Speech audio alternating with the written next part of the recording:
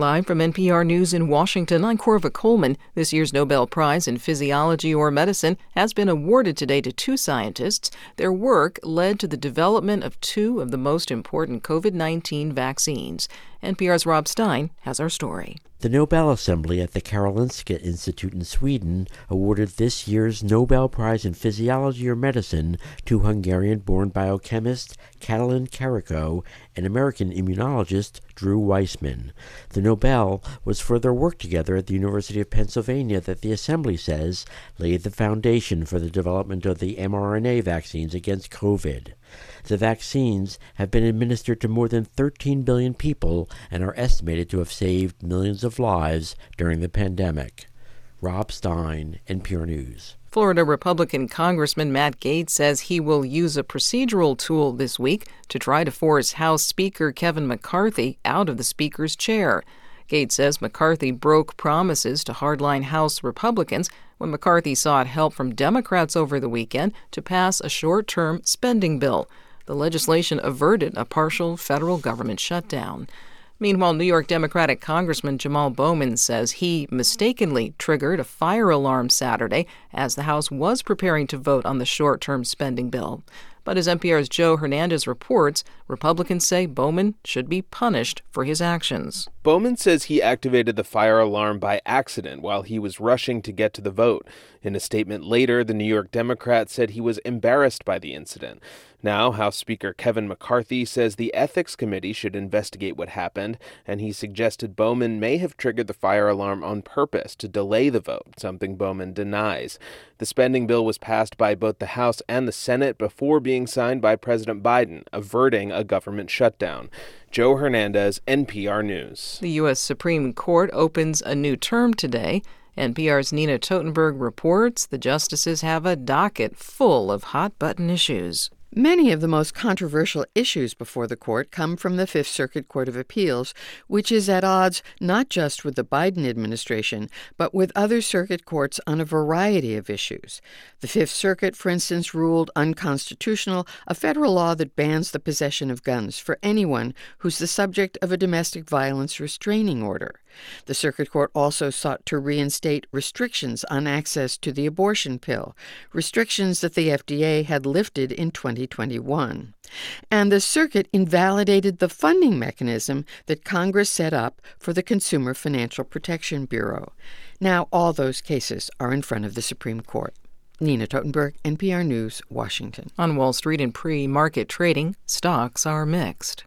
This is NPR. I'm Rupa Shenoy. This is WBUR in Boston. Congressman Stephen Lynch says the state's entire all-Democratic congressional delegation will fight to secure funding for Ukraine. Republicans took financial support for Ukraine out of the bill, which averted a government shutdown this weekend. Lynch says all 9 members of the state's delegation voted for the bill. There were a significant number of Republicans who actually voted for the bill yesterday, and that gives me hope. And there's an opportunity to form a coalition between those Republicans. The 45-day funding extension will keep the government running through mid-November. A former Saugus selectman faces a year and a half in prison for stealing more than $1 million from a local education nonprofit. Mark Mitchell pleaded guilty and was sentenced last week. The Suffolk District Attorney says he stole the money from the Boston Center for Adult Education while he was the organization's comptroller. Red Sox fans and players are remembering pitcher Tim Wakefield. He died yesterday of brain cancer at the age of 57. WBUR's Anthony Brooks tells us that Wakefield played 17 seasons in Boston. Tim Wakefield was drafted by the Pirates as a home run hitting college player, but in the minor leagues he became a pitcher, mastered the knuckleball, and learned to make a baseball float and dance while making major league sluggers look stupid.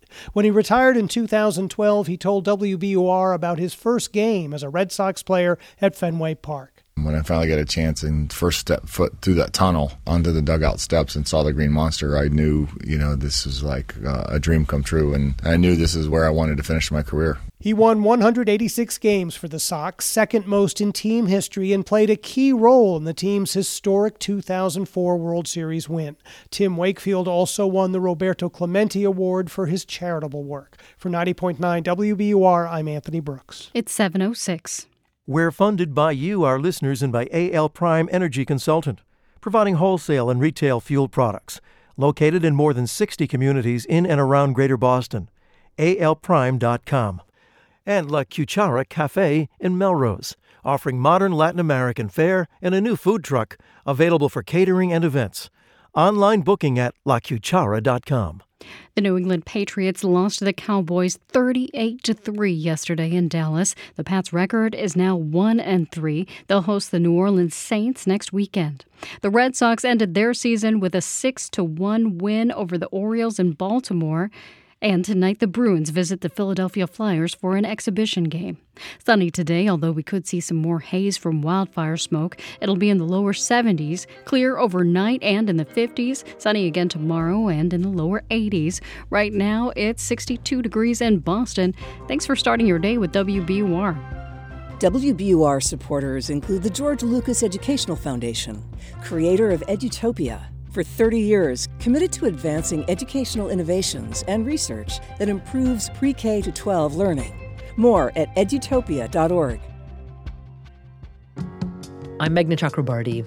In a world where often only those who can afford a subscription are the ones with access to the most credible, high-quality news sources, WBUR is available to anyone, anywhere, anytime, at no cost. But we can't take our future for granted. Giving monthly is the key to keeping WBUR strong. So help us get to our fall fundraising goal of 2,500 new monthly contributors. Start your monthly gift at WBUR.org. This is Morning Edition on WBUR, where we're in our fall fundraiser. As a listener, you are always an important part of what we do here at WBUR. This is when we remind you that you actually make what you hear every morning possible. Because as you just heard from Meghna, everything you hear every morning is free. And that's important. That means anyone can access our responsible, factual journalism, even if they can't pay. And that's so important right now. But that only happens with your support. If you're in a place to contribute. People who listen like you make up the largest share of our funding. This fundraiser, we want to bring on 2,500 new members to our community of listeners who give monthly to support WBUR. Monthly support helps us plan in an increasingly uncertain environment. We're trying to sustain our newsroom as other news outlets dwindle and collapse. The number is 1-800-909-9287 to make sure that doesn't happen to WBUR, or you can go to WBUR.org. I'm Morning Edition host Rupa Shenoy, and in the studio with me is Jay Clayton. And Rupa and I did not show up empty-handed this morning. When you start your monthly gift, we would love to thank you with our brand new WBUR baseball t-shirt. You can check that out at our website. It's our thanks for your contribution of $12 a month, and that will go a long way over time when you keep giving that gift automatically. That will help fuel our journalism for you and for everyone who depends on WBUR in Boston and beyond Boston. You can get that t-shirt as our thanks for $12 a month today. Tomorrow it goes back to $20 a month. So you save a little, you invest a little, you do so much good with that modest investment. 1-800-909-9287 is the number to call, or you can get in on all of this at WBUR.org. The news we bring you every day, it's expensive. It comes at a huge and constant expense that is increasing because, as you know, the cost of everything is increasing. We are very aware of that here. We are planning for it. Part of our goal is to create a long-term, sustainable funding model to protect our journalism that we bring you every single morning. I asked our CEO, Margaret Lowe, about how she plans to do that.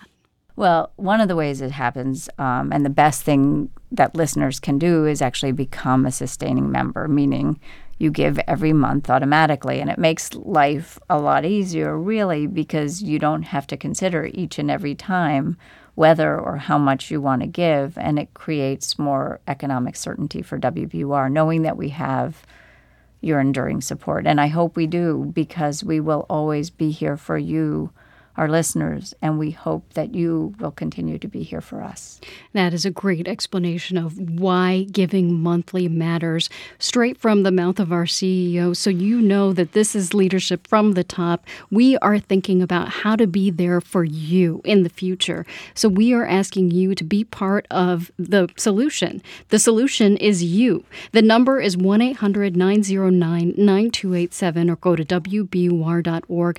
Be one of the 2,500 new monthly contributors we need to bring on this fundraiser, so we can continue to bring you the news and to plan for the future and to make sure that we are reliably there for you every morning, and we need you to be there for us.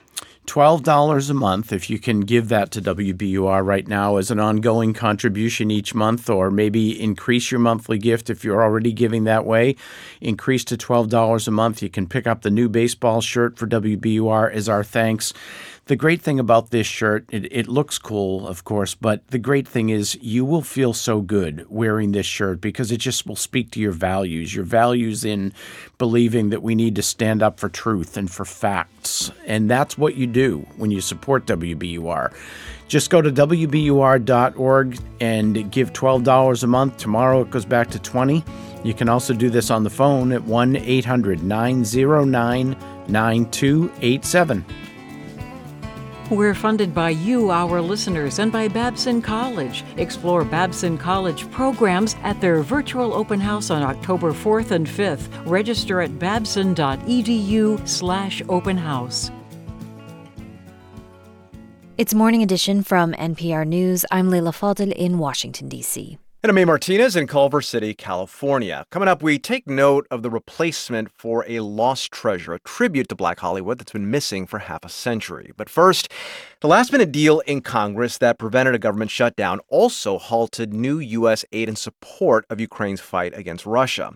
One of the lawmakers who voted yes on the stopgap spending bill was Democratic Senator Chris Murphy of Connecticut. He joins us now by phone. Senator, what do you see as the immediate impact of putting a pause on U.S. aid to Ukraine?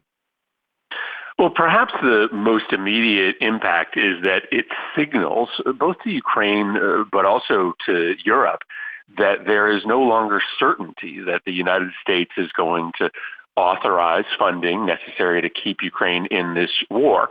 Overall, the United States has spent about $70 billion to support Ukraine, but our European and global partners have actually spent more, about $80 to $90 billion.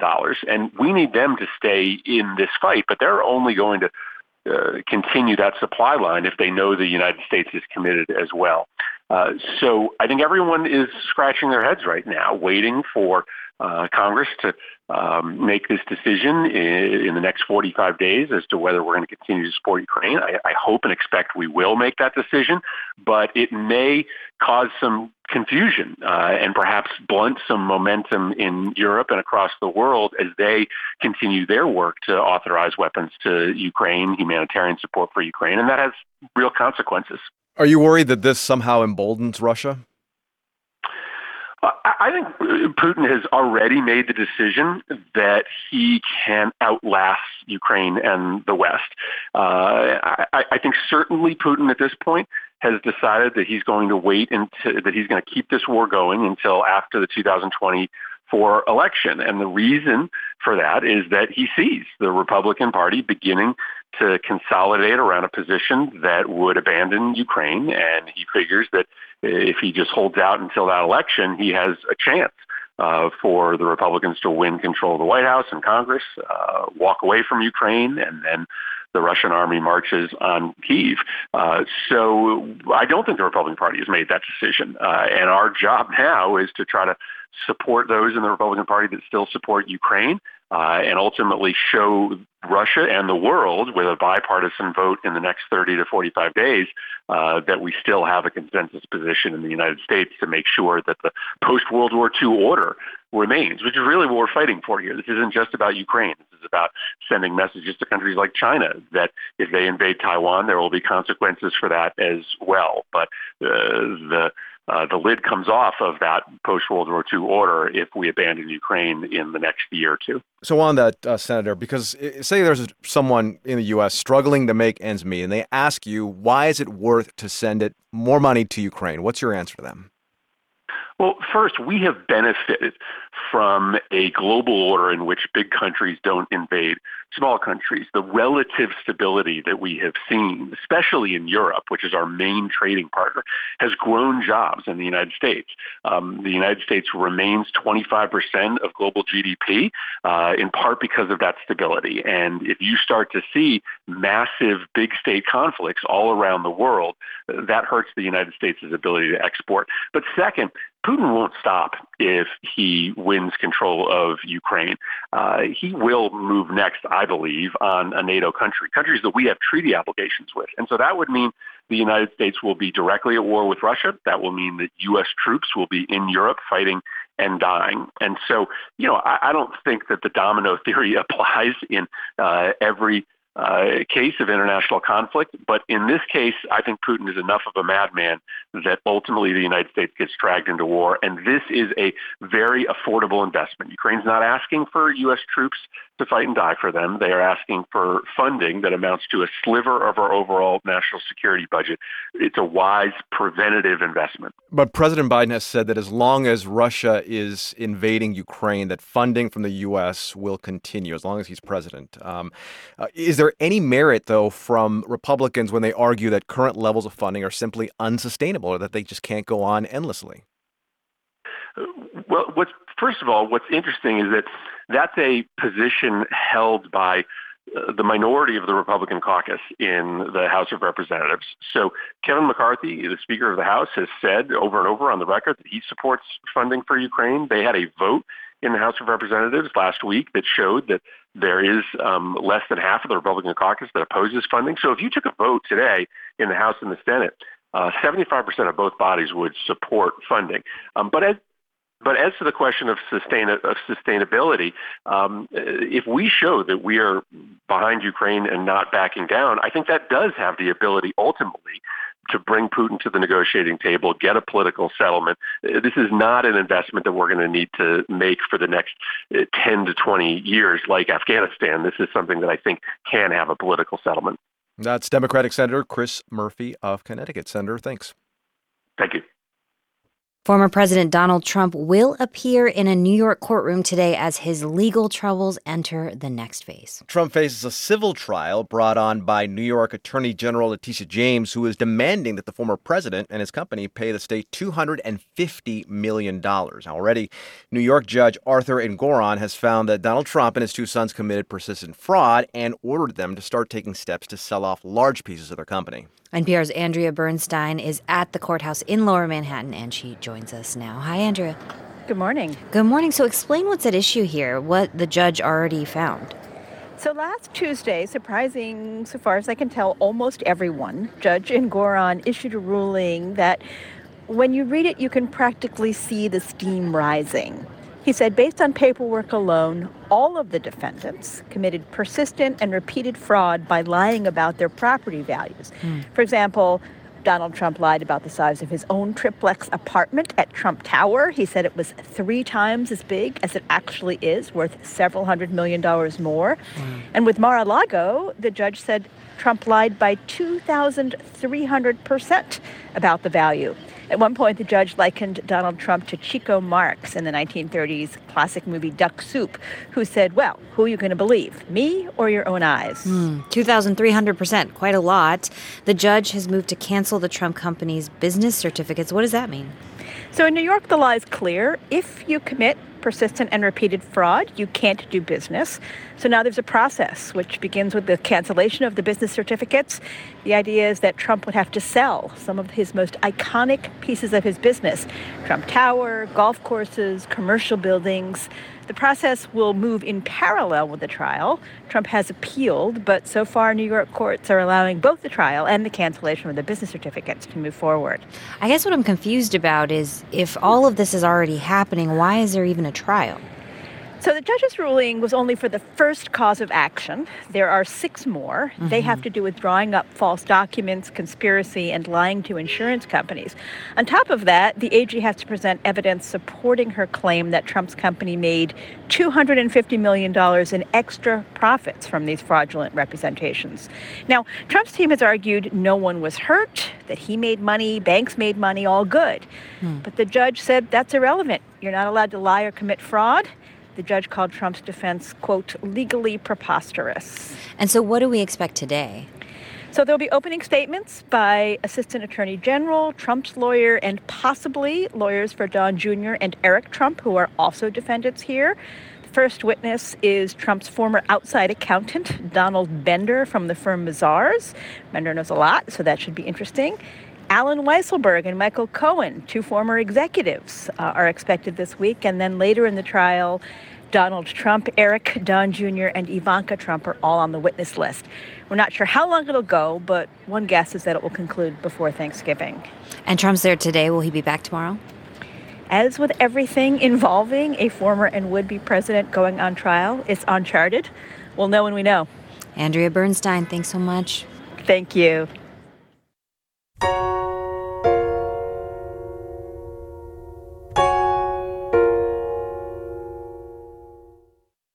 Decades after it went missing, Hattie McDaniel's Academy Award is replaced. McDaniel was awarded Best Supporting Actress in 1940 for playing Mammy in Gone with the Wind. No use to try to sweet-talk me, Miss Scarlett. I knows you ever since I put the first pair of diapers on you. I said I was going to land with you, and going I is. She was the first black person to be awarded an Oscar. This is one of the happiest moments of my life. And I want to thank each one of you who had a part in selecting me for one of the awards. For your kindness, it has made me feel very, very humble. And I shall always hold it as a beacon for anything that I may be able to do in the future. Following McDaniel's death in 1952, her Oscar was donated to Howard University. But 20 years later, it went missing. Last night, the Academy of Motion Picture Arts and Sciences gave Howard a replacement. Here's the Dean of the Chadwick A. Boseman College of Fine Arts, Felicia Rashad. Today, we celebrate not only the restoration of this treasure, but the power of intention. But the milestone Oscar win was not universally celebrated. The director of the Academy Museum of Motion Pictures, Jacqueline Stewart, noted that last night. The audience reception of the film ranged from high praise for her performance to sharp criticism for taking a role in a film that romanticizes periods of slavery and Reconstruction from a white supremacist point of view. With that role, however, a daughter of formerly enslaved Americans broke a Hollywood color barrier. It would be half a century before another black actress would follow her. In 1990, Whoopi Goldberg took home the Oscar for her supporting role in Ghost.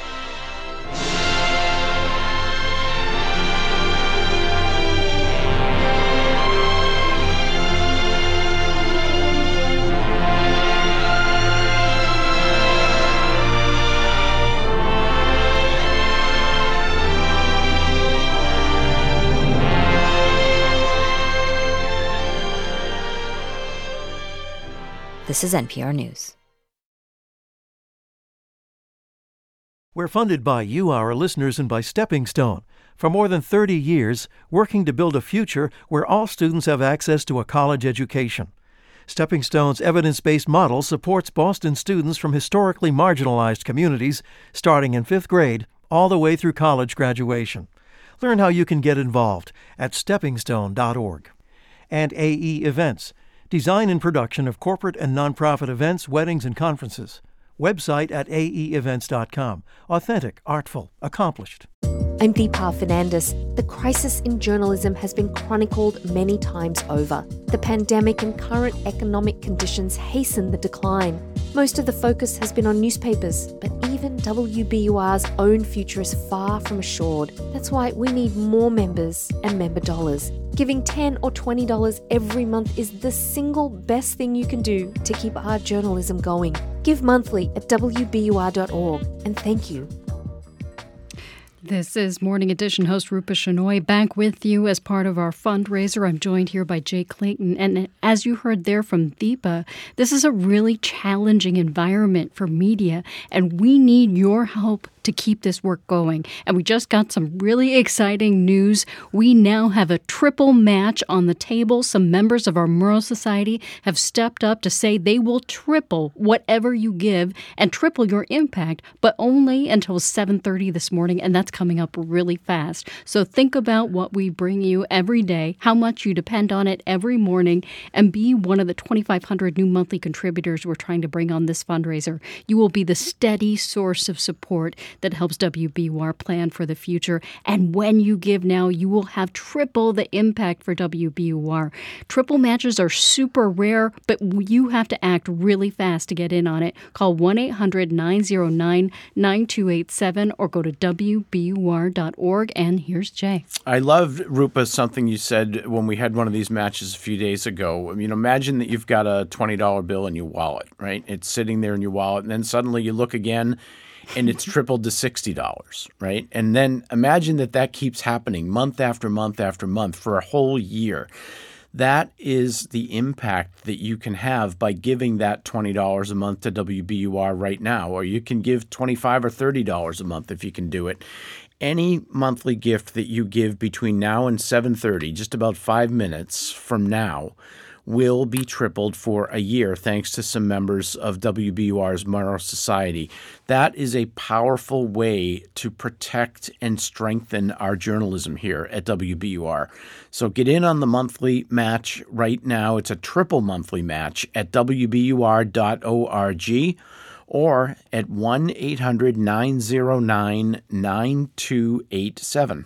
WBUR welcomes the conversation. There's always room for everyone to have a voice, whether it's a college student or an expert in the field. There's equal value given to everyone's opinion. There's definitely a community of listeners and people who I respect and admire and like to talk to. Very often things will come up about, did you hear about so-and-so on BUR this morning? Did you hear about what happened? Did you hear about this story? Did you hear that interview? So it is a common connecting point. I feel like I am part of a larger community. I've never met these other people, but I feel like I'm connected with them, like we're aligned with a common purpose. We all want a thoughtful, deep, examined way of living. So I really believe in the mission of WBUR and the strength that is created when we all give our own little part. Strengthen your community. Give monthly at WBUR.org. You have a little bit less than 3 minutes now to get in on this triple match. We need you to act fast. Think about what you get from WBUR every morning. High-quality news that is factual, in the necessary context, weighed against our journalism ethics. That level of quality is really important to me and everyone who works here. It's why we work here, but it takes money to make it happen and to make sure it keeps happening in the future. We will be grateful for whatever you can give, even small amounts have a big impact for WBUR, especially when you give right now and get in on this triple match. You will have triple the impact for WBUR. That means if you give $10 a month, WBUR gets $30 a month. Give $15 a month, and the triple match will turn it into $45 a month. Give $100 a month, and it becomes $300 a month for WBUR. That's huge, and it's rare. Again, triple matches do not happen often. Call 1-800-909-9287 or go to WBUR.org. There's now about a minute left on this triple match for your monthly gift, not just matching it this month, but every single month for a year. Where else can you get that? You support something with whatever amount works for you, and you will be supporting the journalism that you depend on every day, a service that is just such a big and integral part of your life and of this whole community. And that support triples if it's a monthly gift. It triples for an entire year. But this is now your last chance to make that happen. So go to WBUR.org and start your monthly contribution there and get it tripled, WBUR.org, or call this number, 1-800-909-9287. If you already give, thank you so much. You make what you hear every day possible, and we are so grateful. If you can, think about maybe adding a few dollars to your monthly contribution. That will be tripled for a year. In other words, it will have triple the impact on WBUR, and you will have even more satisfaction knowing you are doing everything you can to help WBUR. All you have to do is call 1-800-909-9287 or go to WBUR.org. It doesn't take long, and it will have a huge impact on WBUR. We will be so grateful. 1-800-909-9287 or go to WBUR.org, and thank you. Support for NPR comes from this station and from Capital One with the Capital One Quicksilver Card. What's in your wallet? Terms apply. Details at CapitalOne.com. From the Joyce Foundation, committed to advancing racial equity and economic mobility for the next generation in the Great Lakes region. Learn more at joycefdn.org. From Workday, an enterprise management cloud focused on providing organizations with a system to continuously plan for all what-if scenarios. Workday, the finance, HR, and planning system for a changing world.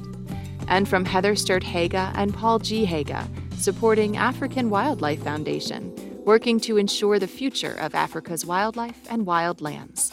Learn more at awf.org. From NPR News in Washington, I'm Giles Snyder.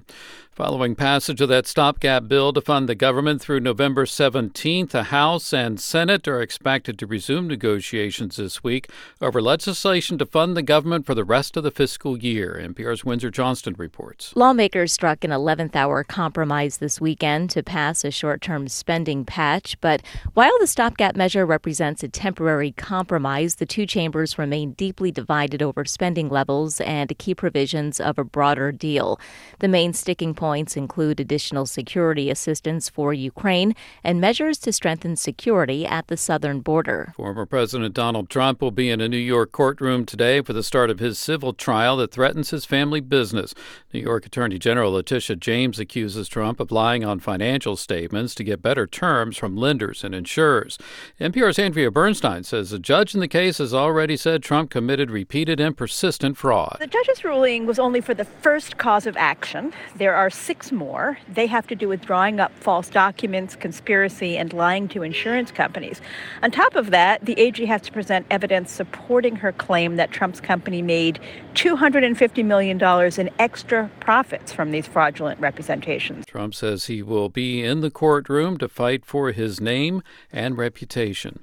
And from Washington, this is NPR News. This is WBUR in Boston. I'm Rupa Shenoy. A Lexington native is one of 2 winners of this year's Nobel Prize in Physiology or Medicine. Drew Weissman got his bachelor's and master's from Brandeis.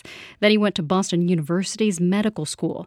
Weissman and Cataline Carrico won the prize this morning for their work that helped develop the COVID vaccine. Both are now professors at the University of Pennsylvania. Massachusetts lawmakers committed a record $325 million to the family shelter system this fiscal year. Governor Healey says that funding will run out in January, and she's asking for more. WBUR's Gabriella Emanuel explains what's driving the escalating price tag. This year, the number of families in the state shelter system has more than doubled, and the average stay is about 14 months. The state has run out of shelter units, so it's booking hotel and motel rooms for many families. Doug Howgate of the Massachusetts Taxpayers Foundation says that's fueling the increased spending. The costs don't go down the more families demand the system. The costs actually go up, right? So you end with this escalating factor that further compounds the budget challenge. On average, the state pays $165 a night for each family in a traditional shelter. But an unstaffed hotel or motel room costs twice that on average. For 90.9 WBUR, I'm Gabriella Emanuel. Changes begin today for commuter rail riders. Service between Foxborough and South Station will now be permanently available during the week. MBTA officials say the change comes after a year-long pilot program exceeded its goal for number of riders. There will also be more late-night rail service to help with nightlife in the city. The MBTA also plans to add trains on some lines during peak commuter times. It's 7:34. We're funded by you, our listeners, and by Porter Square Books. Australian author Helen Garner with The Children's Bach in conversation with Lily King on October 13th. Details and registration at portersquarebooks.com. The Patriots suffered their worst loss of the Bill Belichick era yesterday. They lost to the Cowboys 38-3 in Dallas. The Pats will return home next week to host the New Orleans Saints. The Red Sox ended their regular season with a 6-1 win over the Orioles in Baltimore. The Celtics acquired guard Drew Holiday yesterday in a trade with the Portland Trail Blazers. In exchange, they sent Malcolm Brogdon, Robert Williams, and 2 future first-round draft picks to Portland. In your forecast, clear skies and highs in the low 70s today. A few clouds move in tonight as temperatures fall to a low around 55. Warmer tomorrow with highs in the low 80s. It'll be sunny again. Right now it's 61 degrees in Boston. You're with WBUR. Support for NPR comes from this station and from the Lodestar Foundation, inspired by the principle that helping someone else less fortunate is a path to a happier, healthier, and more meaningful life. Learn more at lodestarfoundation.org. From the Kauffman Foundation, providing access to opportunities that help people achieve financial stability, upward mobility, and economic prosperity, regardless of race, gender, or geography. Kauffman.org. And from the sustaining members of this NPR station. This is Morning Edition from NPR News. I'm Leila Fadel. And I'm May Martinez. Climate change is here, and this week NPR is doing something new. An entire week focused on the search for climate solutions with stories across our network. Julia Simon is the climate solutions reporter on NPR's Climate Desk. She joins us now to explain what this week is all about. Now, Julia, we've just emerged from a really brutal summer, heat waves across the U.S. and across the world. In Maui, there was the deadliest wildfire in the U.S. in a century, and then all that terrible flooding that's killed thousands of people. You know, a lot of times I think when I talk to people about climate change, I hear a lot of hopelessness. People think that, hey, we've already lost this. We can't do anything about it. What do you say to that? Things are really bad right now. But what if we reframe the conversation? With climate change, it's actually not like there's this meteor hurtling towards Earth and there's nothing we can do about it. Humans are driving climate change, and that means we can find the solutions to change the trajectory we're on. We actually have many solutions already. Robert Bullard, professor of urban planning at Texas Southern University, equates this moment to when our country faced past injustices. For example, slavery was an evil institution and it needed to be dismantled. I push back against any individual or organization that will say, well, we can't do anything about this challenge. We can do something about it. We should not and cannot accept climate change as the norm. All right, Julia. So climate solutions, that's what this week is centered around. How do you define it? Broadly speaking, climate solutions are things that reduce greenhouse gases, renewable energy, solar, wind, batteries, energy efficiency. And the way we use land matters. Are we burning forests, destroying mangroves? Individuals can play a role too, by eating less meat, for example. But we have to remind folks, solutions are not all about individuals. A lot of solutions come down to governments and companies. Okay, government. Would that be something like when President Biden signed the Inflation Reduction Act last year? That's really the most significant piece of climate policy in U.S. history. Is that what we're talking about? Right. Governments can really set the agenda for climate policy. We saw this in Brazil. The new president, Lula da Silva, is really cracking down on deforestation in the Amazon. Under his predecessor, Bolsonaro, Brazil's deforestation was surging. So some advocates see voting as a real powerful climate solution. What if, though, someone's thinking, well, okay, since the planet is already warming, then we need to adapt to that. Is that considered a climate solution? Yes, we will need to rebuild infrastructure for rising sea levels, new rainfall patterns. Adapting to climate change doesn't mean we're giving up. Adaptation is part of the solution. There's this word, co-benefits, ways that curbing greenhouse gases might actually make life better too. If we replace coal and gas plants with renewables, we reduce greenhouse gases that warm our planet, and we also end up reducing the air pollution that is bad for our lungs. Disadvantaged communities bear the brunt of that pollution. So reducing fossil fuels would help communities of color. So it sounds like there's an equity component of climate solutions. 100%. Climate solutions should not be repeating injustices of the past. As we make more electric vehicle batteries, for example, how do we make sure mining for those resources is done in an ethical way? How do we avoid those mines polluting water or grabbing land from indigenous communities? And we have to remember that some individuals and companies are more responsible for climate change than others. So how do we hold them accountable? This summer in Montana, 16 young plaintiffs won a climate lawsuit arguing against the state's development of fossil fuels. It could have huge implications across the U.S. So accountability can be a climate solution too. Julia Simon is the climate solution reporter on NPR's Climate Desk. Julia, thanks. Thanks, A. Actors' union leaders are heading into talks today with the big Hollywood studios. Their colleagues from the Writers' Union managed to cut a favorable deal with the studios this past week. Now the actors are hoping to do the same, as NPR's Chloe Veltman reports. But first, a note that some NPR staffers are SAG-AFTRA members, but they're covered under a different contract. Writers are overall delighted with how things turned out in the recent contract negotiations with the studios.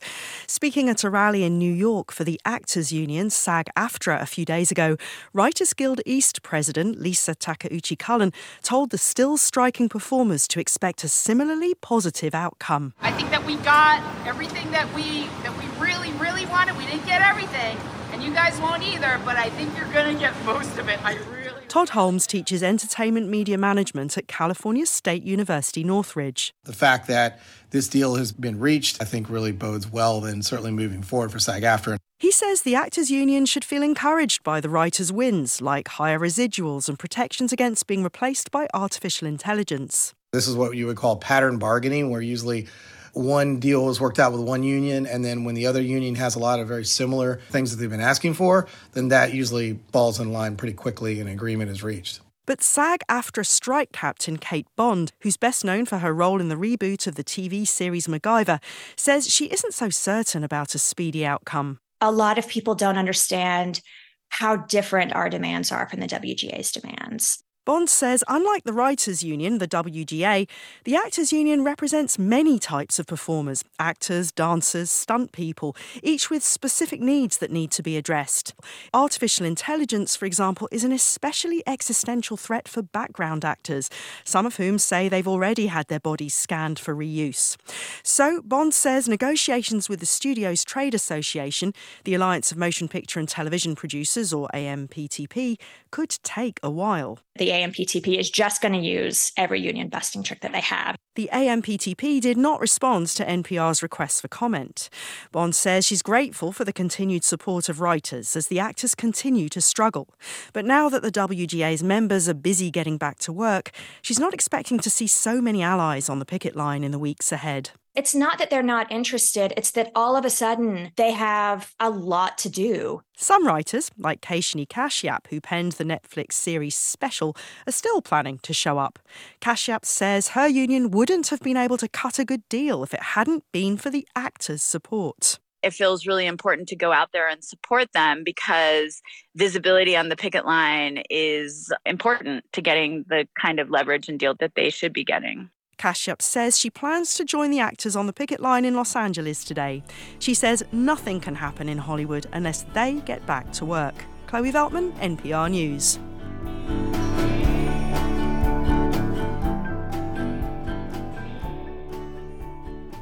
This is Morning Edition from NPR News. I'm Leila Fadel. And I'm A. Martinez.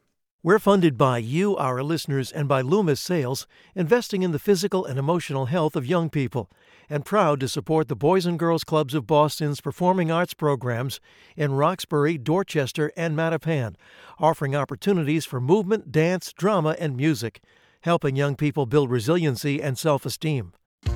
I'm Darryl C. Murphy. The journalism you get from WBUR depends on a strong foundation of listener support, and that's why your monthly gift is crucial. Make a modest monthly contribution that will have deep meaning and a big impact every day. Give now at WBUR.org or call 1-800-909-9287.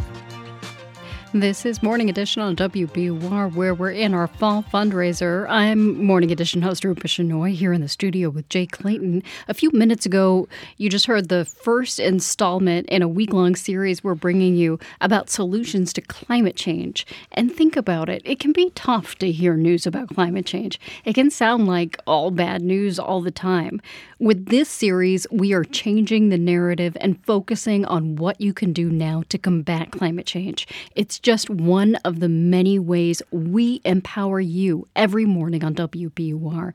After that story about climate change, you heard the voice of our host of our daily podcast, The Common, Daryl C. Murphy, explaining how you are responsible for making sure this important service keeps coming to you and everyone in your community on all the platforms available like podcasts, also online on our app by asking your smart speaker to play WBUR. When you give monthly, you give WBUR reliable support and peace of mind that we'll be able to keep bringing all of that to you every day. This morning, we're asking 2,500 of you who don't already give to WBUR to recognize what you get from us every day and step up and give monthly. That's what we need to do this fundraiser to ensure WBUR's future. So just go to 1-800, call 1-800-909-9287. I always do it too fast, so I'll say it again, 1-800-909-9287, or go to WBUR.org. And here's Jay. Through the pandemic, many listeners had to pause their giving. Many businesses closed their doors, so they couldn't support WBUR the way they had, and some have come back, but not everybody. So we're looking at monthly giving as a path forward, a path toward more financial certainty for WBUR. If you can give that way, it'll make a big difference. And we've got for you as our thanks for your contribution, the brand new WBUR baseball shirt. It's a very good-looking shirt, and it'll feel even better because every time you wear your shirt, you'll know you're standing up. You're doing your part for journalism that is so essential to our daily lives across our community. So tomorrow, that shirt is going to go back to its regular level of $20 a month. But for today only, $12 a month, you get the shirt, you support WBUR. 1-800-909-9287 is the number, or WBUR.org. You heard Jay use the key word there of community. A great example of how we really build community absolutely every single day is on Radio Boston, where we follow up on the most important issues that you want to hear about every single day. Tiziana Deering hosts that program, and she talks about the importance of our community a lot. On Radio Boston, we set out to really get to know the people who represent us in Congress. I mean, we know their policies, we know what they're doing in Washington, we know the bills they file. But what about why they file those bills, or why they even decided to try to serve in the first place? So we set out to do that, and it worked. Take Ed Markey, for example. It turns out that his commitment to climate, it goes all the way back to his childhood and the contamination that he grew up with in Malden. My mother would say to me, Eddie, whatever you do, you're the oldest. Don't swim in the Malden River. We're in Ward 2, where all of the industries are, and we're using the rivers, the ground, the air as their dumping ground. We learned about Ayanna Pressley and how much the death of her mother has moved her. Her mother's death was a transition for her, and her mother's spirit motivates her, and it moves her forward. I told myself that my mother physically was transitioning, and now I would absorb that energy. I would absorb and carry with me the best parts of her.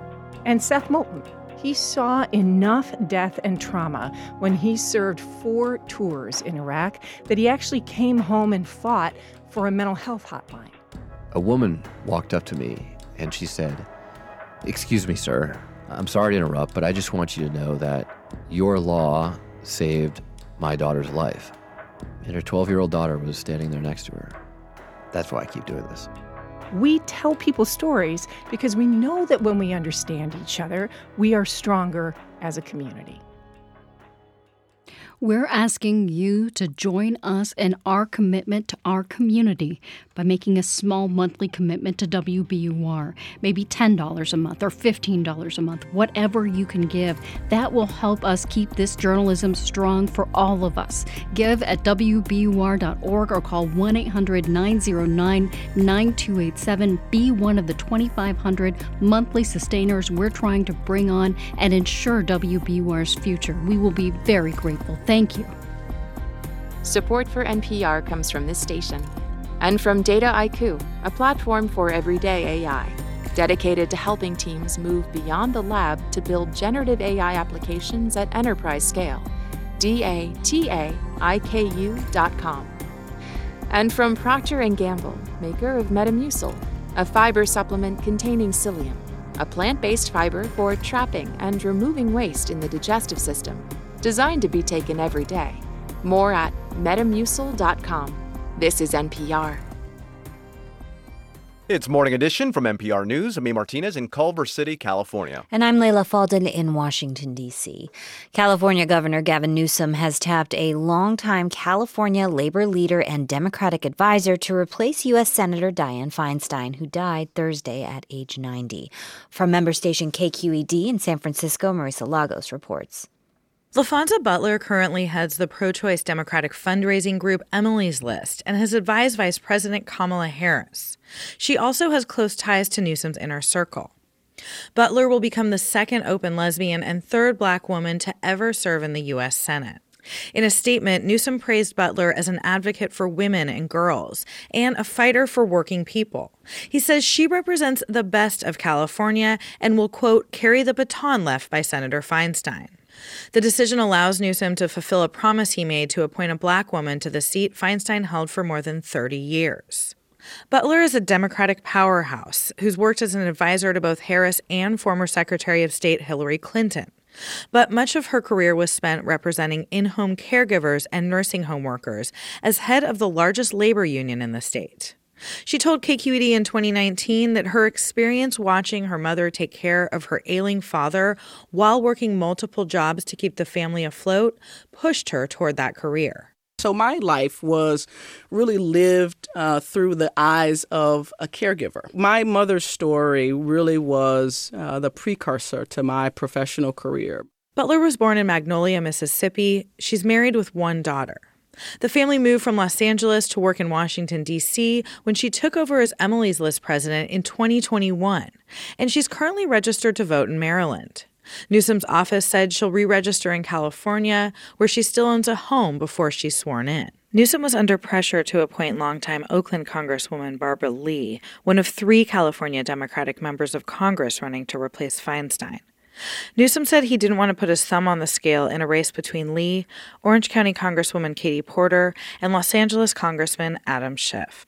For NPR News, I'm Marisa Lagos in San Francisco.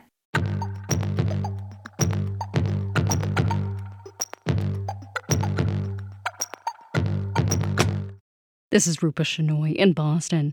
The Patriots lost Sunday and dropped to a 1-3 record. Meantime, the Red Sox ended their season in last place for the second straight year. Despite their current struggles, the last 20 years have been a boom time for pro sports in Boston. Local teams have won more than a dozen championships since 2002. As part of WBUR's new field guide to Boston, our Ideas and Opinion editor Chloe Axelson wrote about what it means to be a sports fan here. She realized it often goes well beyond the scoreboard. There are rites of passage as a Boston sports fan.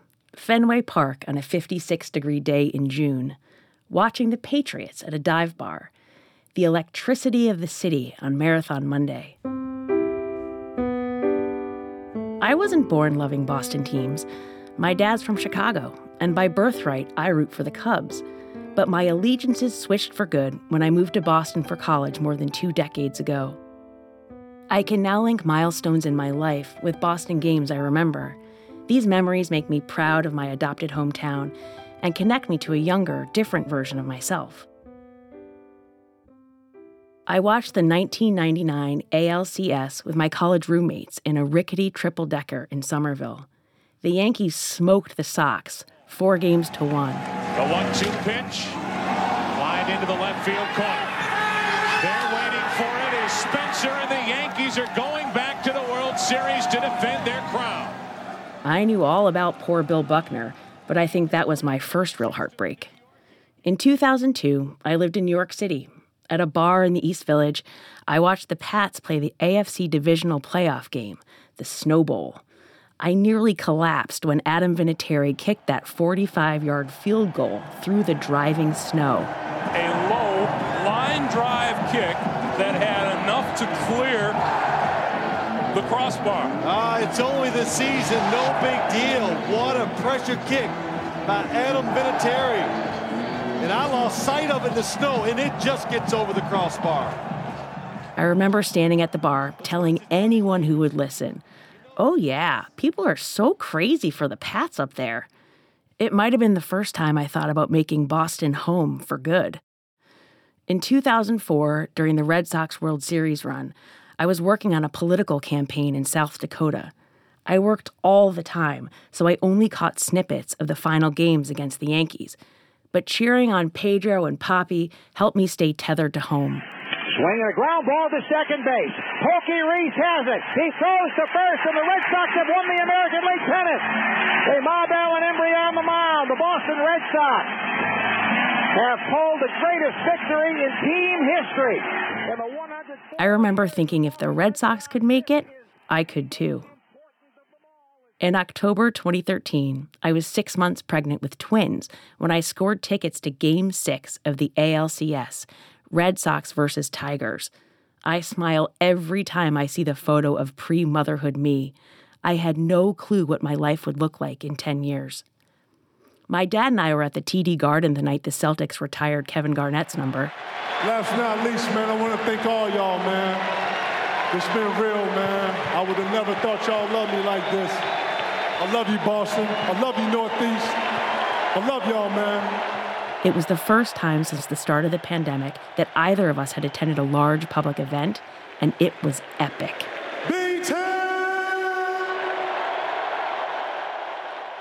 There is an impermanence to sports, just as there is in life. Players get traded, luck changes, team dynamics are a complex alchemy that's impossible to replicate. But that constant of change ensures hope at the beginning of every season. I went to that 2013 Sox game with my husband and parents. We didn't know what we were having, boys or girls. But in the 8th inning, when we sang Sweet Caroline, we were unwittingly singing to a kid who turned out to be my own Sweet Caroline. Being a fan in Boston is much more than only a game. Sweet Caroline, the times never seem so good. Chloe Axelson is the senior editor of WBUR's Ideas and Opinions page. You can check out the Field Guide to Boston at wbur.org/Field Guide. You'll find all sorts of tips. You can also sign up for the Field Guide newsletter that sends them straight to your inbox. We're funded by you, our listeners, and by UMass Chan Medical School, advancing together by using collaboration to drive new discoveries. More at umassmed.edu/together. And Metro West Subaru, where same-day and next-day service appointments are available. Service until 9 on Route 9 in Natick. This is Anne-Marie Sievertson, co-host of the WBUR podcast Endless Thread. For thousands of people across Greater Boston and beyond, WBUR is a lifeline, a reliable, trusted source of news, facts, analysis, and truth. When you support WBUR, you strengthen and extend that lifeline. You protect WBUR as a resource for a whole community of listeners who rely on us.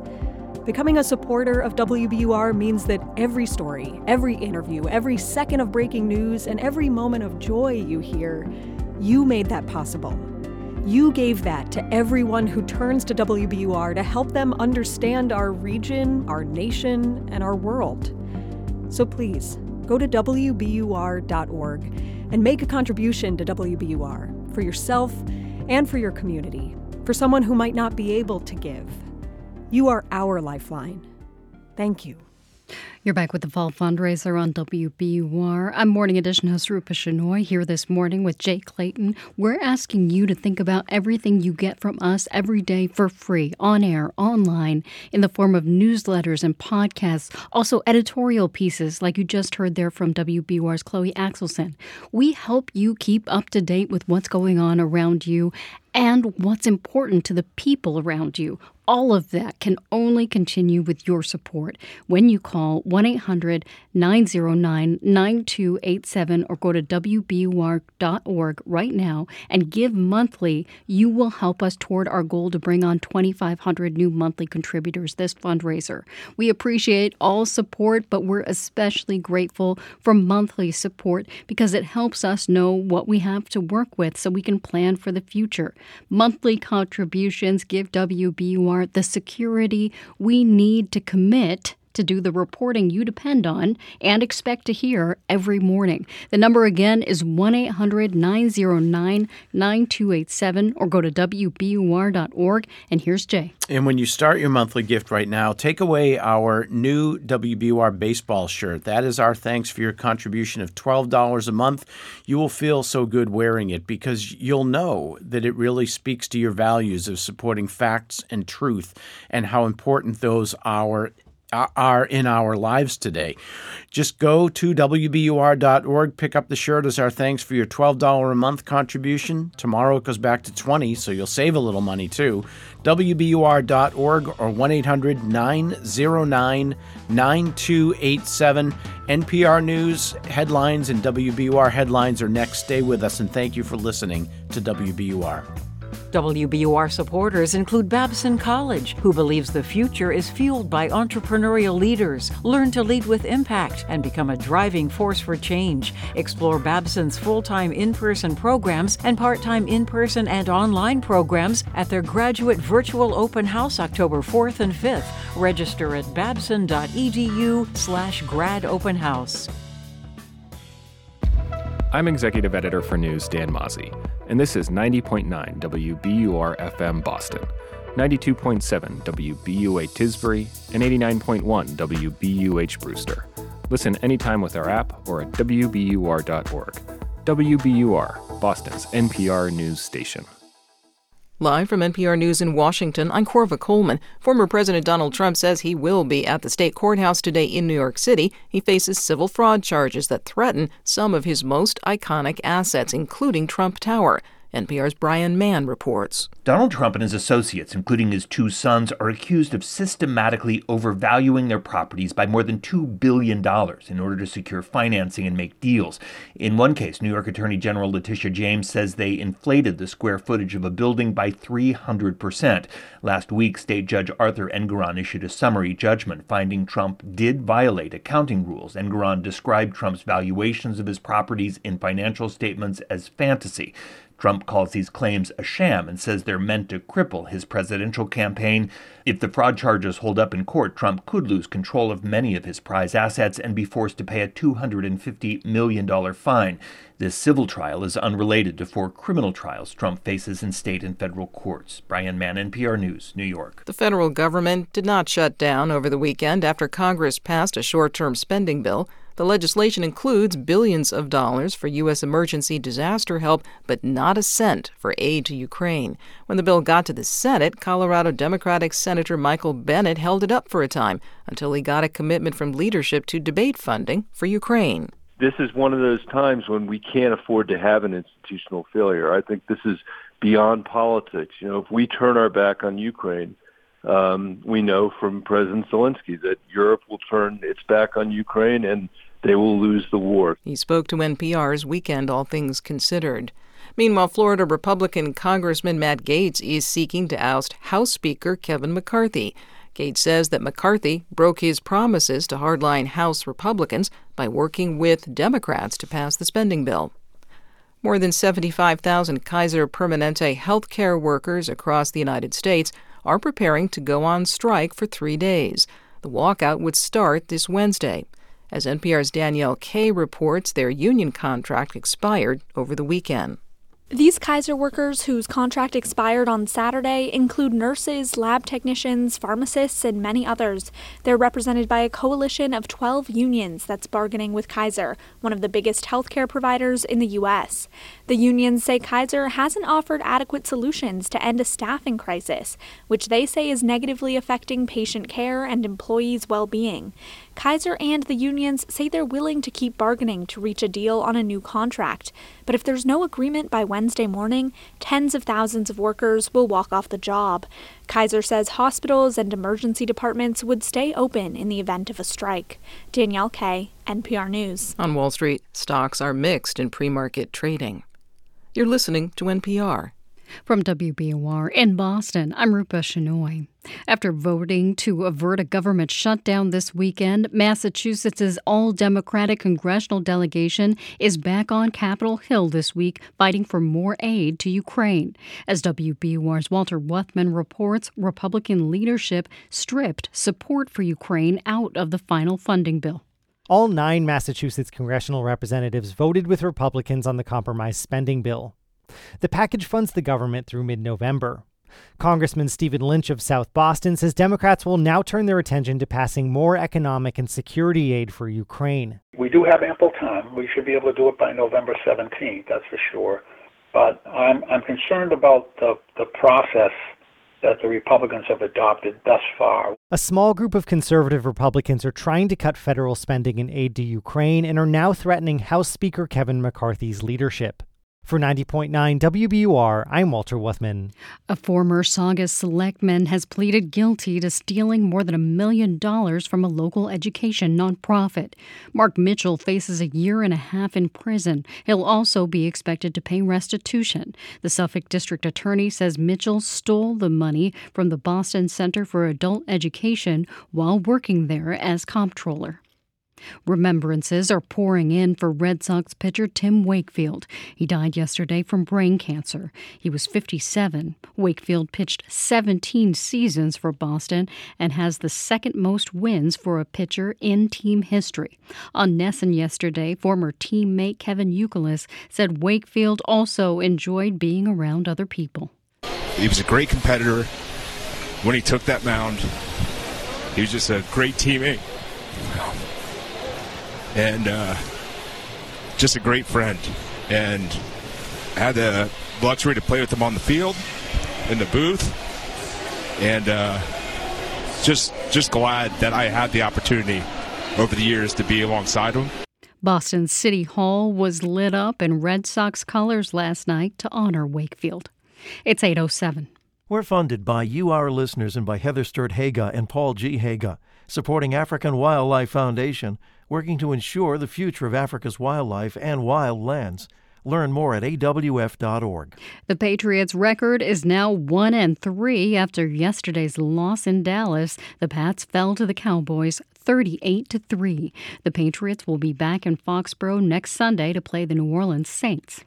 The Red Sox ended their regular season yesterday with a win. They beat the Orioles 6-1 in Baltimore. The baseball playoffs start tomorrow.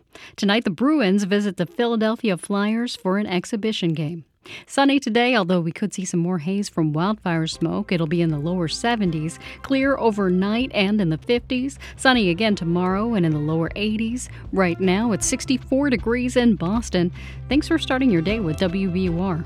WBUR supporters include Leslie University. Learn from mental health and wellness experts at Leslie University and prepare to make a difference. Learn more at leslie.edu.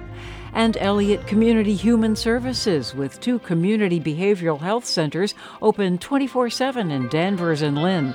ElliottCHS.org. I'm Anthony Brooks. There is an inseparable link between the journalism that you rely on from WBUR and the listener support that makes it possible. Listener support continues to carry WBUR like never before. That's why your monthly gift is so important right now. To give, go to WBUR.org or call 1-800-909-9287. And thanks. Good morning. This is the Fall Fundraiser on WBUR. I'm Morning Edition host Rupa Shenoy, and we have a triple match on the table. That means when you act now, your impact for WBUR will be tripled. And we know you're listening because you care about what's going on in the world. There's a lot. It's tough to keep up with what you need to know, even just about the region or the city. You care about that, and you listen to WBUR. You want to know about the upcoming city council elections, efforts to fight the opioid crisis, our strange shelter system, and you'll hear an update on that later this hour from WBUR's Gabriela Emanuel. Bringing you all that news every day is really expensive, but we do it for you every day, and we're grateful to do that. This is when we come back to you to say, we need your help to keep all this going. And when you act now, your contribution will be tripled. We're asking 2,500 of you to become new monthly contributors this fundraiser. When you do that now, your contribution will be tripled for a year. So call 1-800-909-9287 or go to WBUR.org and give what you can. I'm in the studio this morning with Jay Clayton. Good morning, Rupa, and good morning to you, and thanks for listening to WBUR. We hope you will take this moment during this triple match to start a monthly gift for WBUR. Those 2,500 monthly gifts that we're looking to build during this fundraiser, collectively that ongoing support will go a long way toward financial certainty for WBUR, and that's what we're really looking at. We want to make sure this service that you count on and that so many other people count on remains strong for many, many, many years to come. And the key to that is monthly support, especially during this match, because your monthly gift right now will be triple matched. $10 a month if you give that becomes $30. $20 a month if you give that becomes $60, not just this month, but every single month for a year. That is powerful impact that you have when you start your monthly gift right now. You've got about 5 minutes to do this. This is a very quick match, a very powerful match, so take advantage of it. Go to WBUR.org or call 1-800-909-9287 to triple match your gift and support a very powerful, meaningful mission. When NPR first came on the air, a set of principles guided our work. NPR will serve the individual, promote personal growth, regard differences with respect and joy rather than derision and hate. NPR will provide listeners with an experience that enriches and gives meaning to the human spirit. NPR will explore, investigate, and try to interpret issues of the day so listeners might better understand themselves, as well as governments, institutions, our world. NPR will be trustworthy, enhance intellectual development, expand knowledge, and increase the pleasure of living in a pluralistic society. NPR will be a service to listeners that makes them more responsive, informed human beings, and responsible citizens of their communities and the world. And that's still our purpose. Work we do with you and for you. And we can only do it with your support. So please donate to this station today. All of this work we do every day, everything we bring you every morning, it's for you. And your monthly gift matters because it makes it possible every morning. We often feel like we can't make a difference as individuals about so many things in our world. This is one way you know you can make a difference. You can feel confident about that because you listen every day. You know the strong, consistent journalism we bring you. That happens because of a community of listeners who already gave. All you have to do is join them and make them stronger. And when you join them now, your impact on WBUR will be tripled because there is a triple match on the table. Members of our Murrow Society will give 3 times whatever you give, but you only have until 8:15. We need you to act fast. Go to WBUR.org or call 1-800-909-9287 and take advantage of this triple match. 1-800-909-9287 or WBUR.org. And if you're already giving monthly, first of all, thank you. Thank you very much. You can help by adding $1 or $2 to your monthly gift, and that will get in on the match as well. But again, the match is ending in just about a minute, so get in on it at 1-800-909-9287 or WBUR.org. It's Morning Edition from NPR News. I'm E. Martinez in Culver City, California. And I'm Leila Fadel in Washington, D.C. With only hours to spare, Congress averted a government shutdown. Yeah, a deal came together after House Speaker Kevin McCarthy backtracked and decided to work with Democrats to pass a short-term spending measure on Saturday. We're going to be adults in the room, and we're going to keep government open while we solve this problem. But in choosing bipartisanship, McCarthy also put his job at risk. Florida Republican Congressman Matt Gaetz says he plans to introduce a resolution to remove McCarthy as Speaker as early as this week. I think we need to move on with new leadership that can be trustworthy. NPR political correspondent Susan Davis joins us now to discuss all this. Hi, Sue. Hey, good morning. Good morning. Okay, before we get to the drama surrounding McCarthy's job, could you spell out exactly what Congress agreed to this weekend? Sure. They passed a stopgap spending measure that basically keeps the government on autopilot until November 17th. There was one add-on provision that includes $16 billion in disaster relief aid to assist with things like recovery from the Hawaii fires. Notably, Leila, what it did not include was any aid for Ukraine, despite very strong lobbying from Senate Minority Leader Mitch McConnell and obviously President Biden. The president already said publicly he believes that he has a deal with the speaker to move something separate on Ukraine. But just yesterday on CBS, the speaker said that while he might support money for Ukraine, he wanted it tied to some kind of legislation to secure the border. So it's going to be a complicated negotiation. Okay. And as you point out, November 17th, it expires. Is Congress going to be right back at a shutdown standoff? Yeah, I mean, almost certainly. I mean, the thing that's important to remember here is stopgaps are easy. They're the underlying 12 annual spending bills. None of them have been passed by Congress yet. The House and Senate are on completely different pages. If you recall, the Speaker walked away from the budget deal that he cut with the president that was signed into law in early June. And the House has been passing bills with very steep cuts to domestic spending that has no chance of survival in the Senate, would never be signed by the president. So how the two chambers reconcile this, I can't answer for you. And neither can anyone on Capitol Hill right now, not just in terms of the spending levels, but Republicans have also put into their bills a number of provisions that they say would remove the quote unquote woke from the government that will also be, not going to see the light of day in the Senate. So they have about a month and a half to try to reconcile some of this, but the chances that they're all resolved and they're ready to roll in November seems highly unlikely.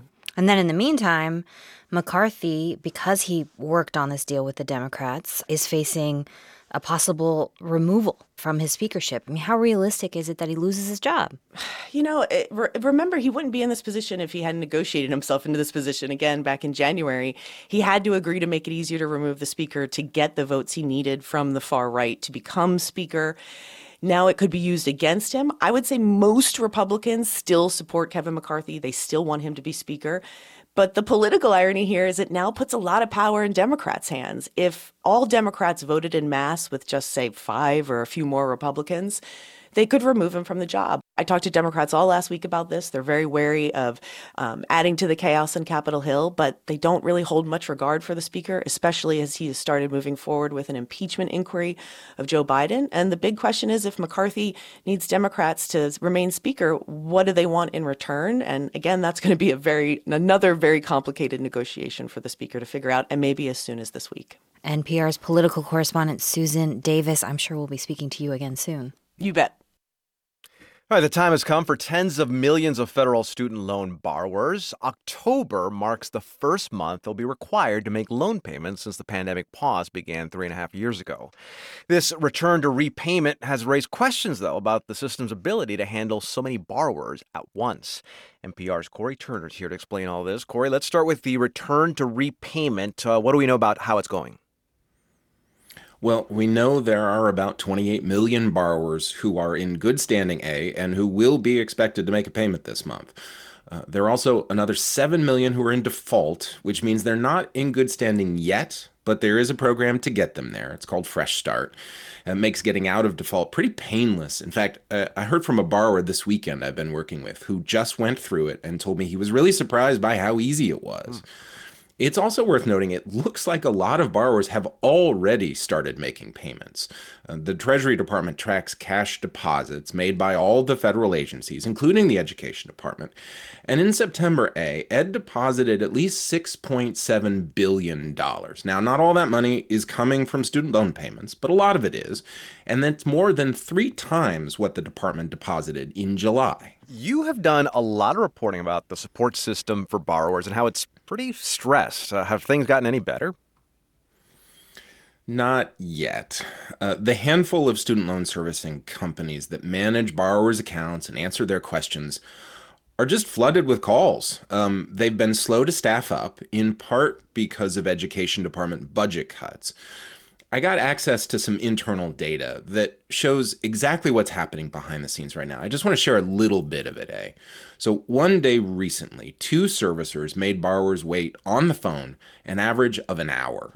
But I can also tell you, in that same day, servicers had to field nearly 100,000 phone calls. That is an enormous number of phone calls. And as a result, roughly half of those borrowers hung up before they got through. As a result, on Friday, attorneys general from 18 states, plus Washington, D.C., sent a letter to President Biden saying, quote, "At this critical moment, the Department of Education itself appears to lack sufficient resources to provide needed assistance to borrowers, meaningful oversight of servicers, and enforcement of borrower protections." Wow, that's at least annoying to almost everyone, I'm sure. What needs to happen, though, to make this better for borrowers? Yeah, I mean, more money from Congress would help, but given what Sue just told us, who knows how possible that is.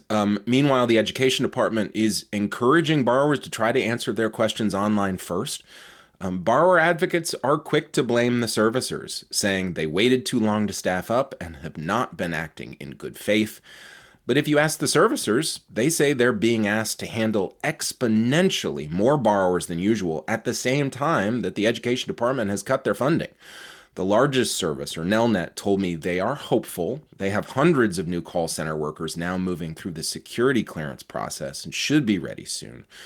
Though obviously that's cold comfort for all the borrowers I mentioned who called last week and gave up trying to reach a human. You know, the one thing that all sides agree on at this point, at least quietly behind the scenes, is that this has been a struggle, and it is not clear how much longer it will stay a struggle. You can find all of NPR's Corey Turner's recent student loan reporting at npr.org/student loans. Corey, thanks. You're welcome, 5 years ago today, Washington Post journalist Jamal Khashoggi was lured to the Saudi consulate in Istanbul to have documents signed for a planned marriage. He never came out. Jamal Khashoggi's murder, his martyrdom, lives on. David Ignatius worked with Khashoggi for 15 years before that day. He shared with me memories of a passionate journalist who looked at the world with a twinkle in his eye. And he says Khashoggi would probably be shocked that so little has been done to bring his killers to justice. In a recent column, Ignatius writes that Saudi Crown Prince Mohammed bin Salman seems to understand, quote, "The murder of this dissident journalist was wrong, even though he still won't take personal responsibility for the operation the CIA says he authorized." To this day, Mohammed bin Salman has not taken responsibility for that. And some of the people who were crucial to that operation remain at liberty, have never been charged. More important, the instruments of repression that led to Jamal Khashoggi's death are still in place. They're not visible, but this is as repressive, as potentially dictatorial a regime as it was 5 years ago. That should concern everybody. It certainly would have shocked Jamal. What's the top thing that still makes you angry or frustrated by all this? So I think any reasonable person has to say that there have been remarkable changes in Saudi Arabia in the 5 years since Jamal died. Women aren't simply driving. That began when Jamal was still alive. But they mix freely in Saudi society with men. The hijab is not enforced. The religious police have been disbanded. What bothers me is that those changes have been implemented essentially by force. Religious conservatives who aren't happy, they ended up in prison. I mean, this is a person who is modernizing Saudi Arabia at gunpoint. And the idea that Saudi Arabia might actually normalize relations with Israel, that's amazing. Something I never thought I'd see in my lifetime. But I think we should understand that this is a modernizing dictator. If, say, all of this continues, normalizing relations possibly with Israel, Saudi Arabia continuing doing business in the United States, the further we get from that and the more that happens, do you think, or are you concerned that the brutal nature of what happened to him will be somehow forgotten or lessened when history tells it? It won't be forgotten by people who care about the kingdom. Jamal was an example of the process of change that's happening in Saudi Arabia. He was an avatar, you could say. He had a taste of freedom as a journalist. He wanted more. He encouraged the opening of his kingdom, the change of some of these traditional social rules. He wanted more. I think it's a mistake to close ourselves off to Saudi Arabia or most places. I think, even the most repressive regimes are, the people in those places want to be in solidarity with people around the world, including in the United States. So I try to maintain my contacts, talk to people, and keep alive the idea that if Jamal had the guts to challenge this regime, so should other people. That's Washington Post columnist David Ignatius. David, thanks. Thank you.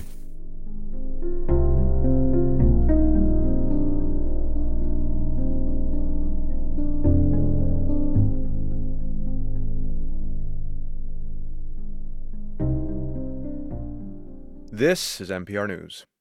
Support for NPR comes from the station and from Fisher Investments. Fisher Investments' team of specialists tailor portfolios to each client's long-term goals.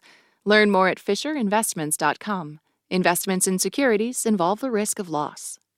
From the Langloth Foundation, supporting justice, equity, and opportunity for all people to foster and sustain safe and healthy communities. Learn more at langloth.org. From CrowdStrike, whose cybersecurity platform is designed to protect organizations by monitoring trillions of cyber events to detect threats and prevent breaches before they happen. CrowdStrike, protection that powers you. And from the Public Welfare Foundation, committed to advancing transformative youth and criminal justice reforms. I'm Meghna Chakrabarty. In a world where often only those who can afford a subscription are the ones with access to the most credible, high-quality news sources, WBUR is available to anyone, anywhere, anytime, at no cost. But we can't take our future for granted. Giving monthly is the key to keeping WBUR strong. So help us get to our fall fundraising goal of 2,500 new monthly contributors. Start your monthly gift at WBUR.org. This is Morning Edition and WBUR's fall fundraiser. You just heard Meghna Chakrabarty there reminding you about everything you get from WBUR every day. And like Meghna said, you get that for free because of listeners who give every month. They give monthly so we know we can continue to bring you all the news you expect from us and all the programs you depend on. All of that knits your community together and makes it stronger. And community is really important right now when so many people are struggling to find ways to stay connected. To keep this service coming to you and your community, our goal this fundraiser is to bring in 2,500 monthly sustainers. We want that to be you. Be part of making WBUR possible. Give our journalism a strong and secure future. Be a responsible and effective member of your community. Call 1-800-909-9287 or go to WBUR.org. I'm Morning Edition host Rupa Shenoy here with Jay Clayton. And the pandemic has had lasting effects in many ways on many of us, and WBUR is not been immune to that. Many of our business supporters in the community haven't been able to build their support back to what it once was yet. Many listeners haven't been able to give what they once did, understandably, very understandably, but it underscores why it's so important to give what you can if you can. And it's also why we have turned our emphasis increasingly to monthly giving, because that automatic support that continues for as long as you can continue it is what will build a strong foundation of financial certainty for WBUR. We'll thank you for your monthly gift with one of our brand new baseball t-shirts. You can check that out at WBUR.org. You can also start your monthly gift there conveniently. The shirt is our thanks for your contribution of $12 a month. Tomorrow it goes back to $20 a month.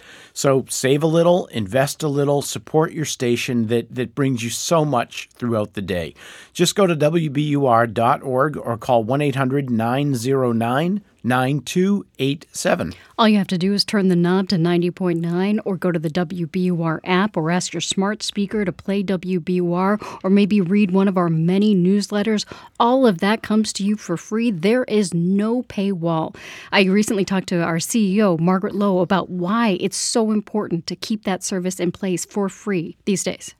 It's crucial because we now live in a world where only those who can afford a subscription have access to many of the most credible, high-quality news sources. The New York Times, the Wall Street Journal, our friends at the Boston Globe, they all have paywalls, and they must in order to support the quality journalism, but it further divides the haves and have-nots.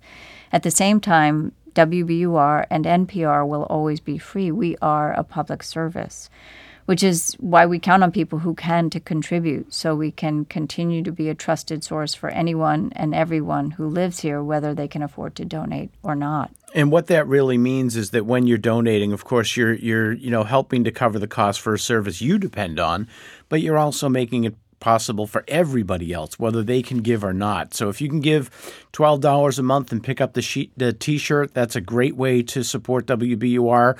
If you can give a little bigger gift, maybe $1,000 or maybe $5,000 or $10,000, to Margaret's point about making sure this service remains available to people when so many others have had to be put behind paywalls, that'll go a long way for WBUR and for this entire community. Think about doing that. 1-800-909-9287 or WBUR.org.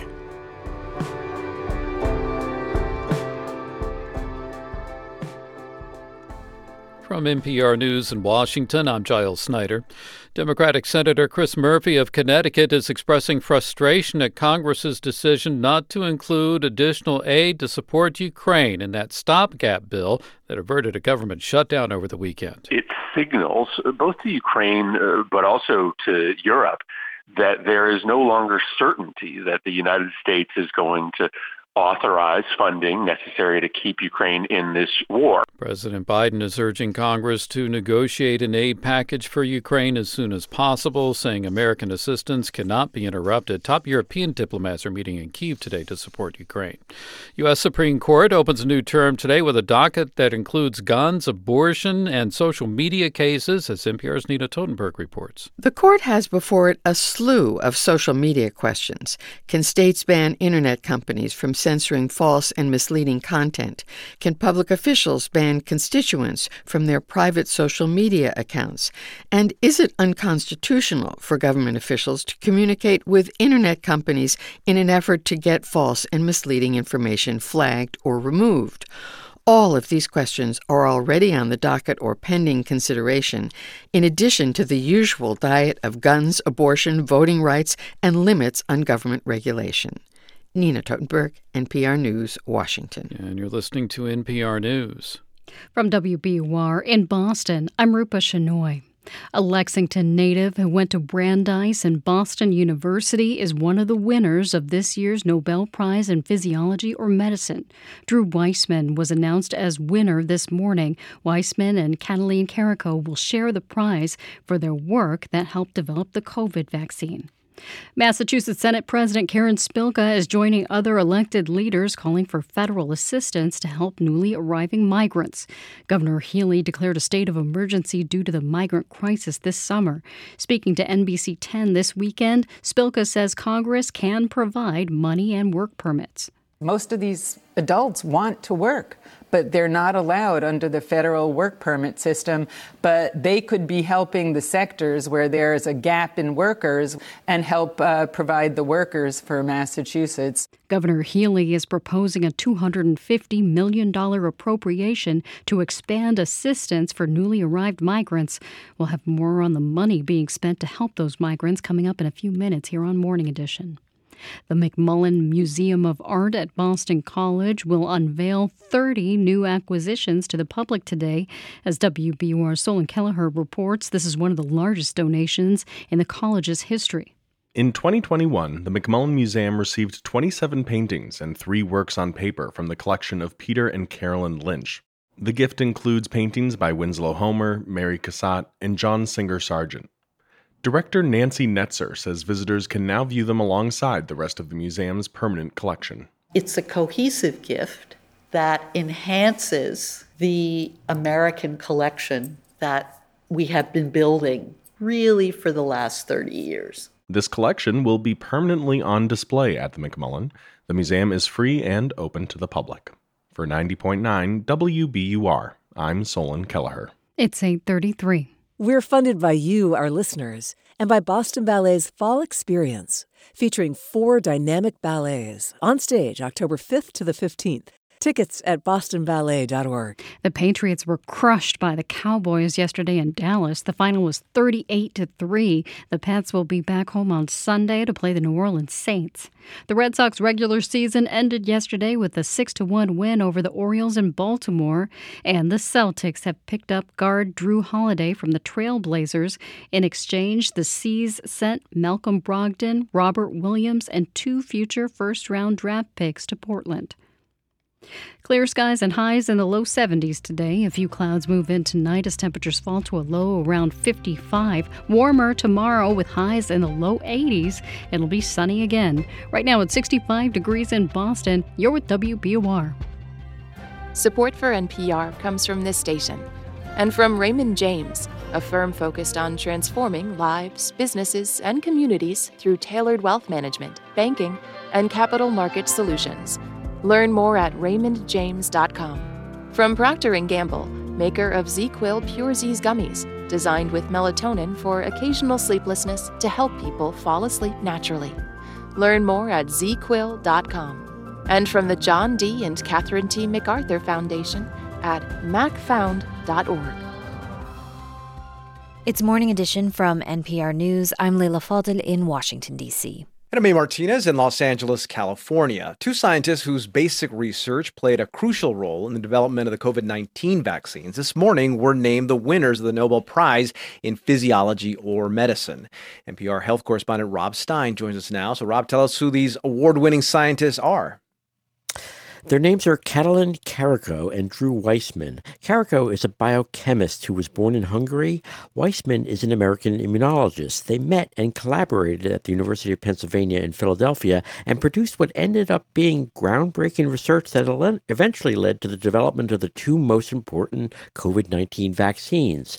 Here's Thomas Perlman from the Nobel Assembly announcing the prize this morning at the Karolinska Institute in Sweden. The Nobel Assembly at Karolinska Institutet has today decided to award the 2023 Nobel Prize in Physiology or Medicine jointly to Katalin Karikó and Drew Weissman for their discoveries concerning nucleoside base modifications that enabled the development of effective mRNA vaccines against COVID-19. That research that he was talking about there, tell us more about the research. Sure. mRNA is a type of genetic information, and working together, the pair figured out how to modify mRNA so it could be used to stimulate the immune system to fight off invaders like, viruses. And despite skepticism from other scientists, Karikó and Weissman hung in there and published what turned out to be a seminal research paper in 2005 explaining how to do this. And when the pandemic erupted, the drug companies Pfizer and BioNTech and Moderna used mRNA technology to develop the COVID vaccines in record time. Here's Ricard Sandberg, a Nobel Committee member, at today's announcement. mRNA vaccines, together with other COVID-19 vaccines, have been administered over 13 billion times. Together, they have saved millions of lives, prevented severe COVID-19, reduced the overall disease burden, and enabled societies to open up again. And spurred interest in using mRNA technology to fight off many other diseases, from the flu to possibly even cancer. The thing is, though, COVID vaccines have also turned out to be controversial. Did the Nobel Committee address that? Yes, the Nobel Committee members said there is overwhelming evidence the mRNA vaccines are very safe and highly effective, even possibly reducing the risk for long COVID, and hope the award might help overcome some of the skepticism and hesitancy that has plagued efforts to get more people, to get vaccinated against COVID and save even more lives. Those two scientists, what's their reaction? According to the Nobel Committee, they're both thrilled. Kariko, in particular, had overcome big challenges in her career. Here's Thomas Perlman again. Katalin Kariko explained that she was so overwhelmed, and also put it in context with her situation as a scientist for many years. 10 years ago, she told me that she was terminated from her current position and had to move to Germany for another position without her family and so forth. So it's been a dramatic change in her circumstances. Kariko is only the 13th woman out of 227 people to win a Nobel Prize in physiology or medicine. NPR's Rob Stein. Thanks, Rob. You bet, A. Now to a changing of the guard at the Pentagon. Over the weekend at midnight on Saturday, General Mark Milley stepped down as chairman of the Joint Chiefs, the top military advisor to the president. He gave his last interview as chairman to our colleague, All Things Considered host Mary Louise Kelly, and she's here now to tell us more about it. Good morning. Good morning, Layla. So General Milley is regarded as one of the most influential and most loquacious chairmen of the Joint Chiefs in recent history, and you caught up with him on his last day at the Pentagon. We did. We in fact spoke to him just an hour or so before he was clapped out of the Pentagon here. I will let you listen to just a little taste of that as we talk. So this is the traditional send-off ceremony. You can hear their service members and staff. They're lined up. They shake hands. They salute. And then, as you mentioned, midnight Saturday, the baton officially passed to C.Q. Brown. This is the Air Force general who has been confirmed by the Senate. He is now officially the nation's most senior military officer. Now, of course, you will have asked Milley about Ukraine. Take us to that part of your conversation with Milley. What's his take on how the war is going? Well, so I love, Layla, when each interview we do at NPR informs the next. Yeah. And as you know, your show, Morning Edition, just talked to Ukraine's President Zelensky when he was in New York. Right.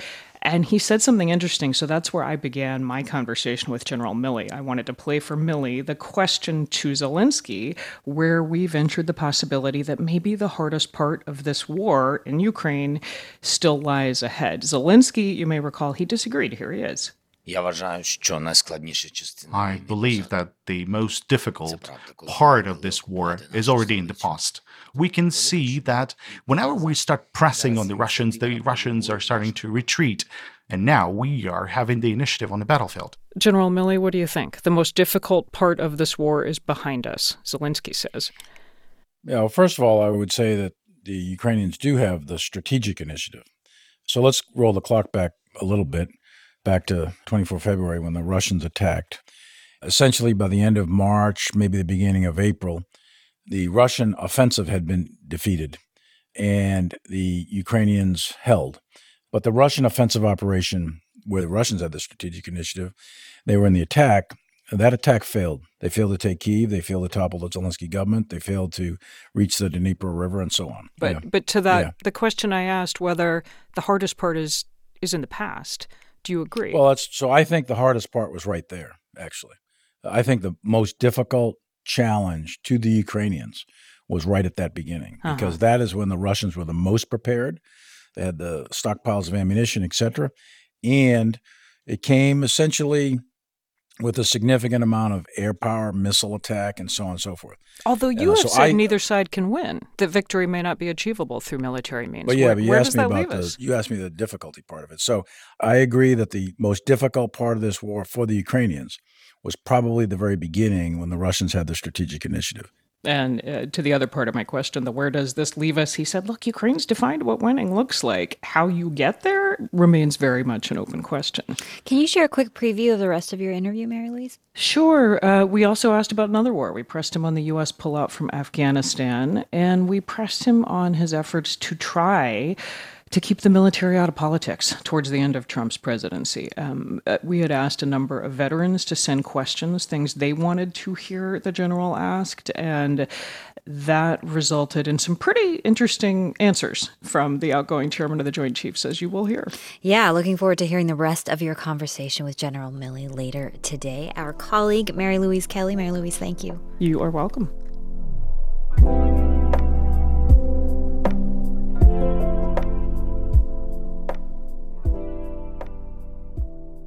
This is NPR News. We are funded by you, our listeners, and by William James College. Open House Wednesday for careers in school psychology, leadership, and mental health. Scholarships available, williamjames.edu. Sunny and low 70s today, clear skies and mid-50s tonight, low 80s tomorrow, and sunny again. Right now it's 65 degrees in Boston. We're funded by you, our listeners, and by Vertex, committed to making a difference in biotech to create and deliver innovative therapies for people with serious diseases. Career opportunities at vrtx.com. Truth, independence, fairness, transparency, respect, excellence. NPR. Donate. Thanks.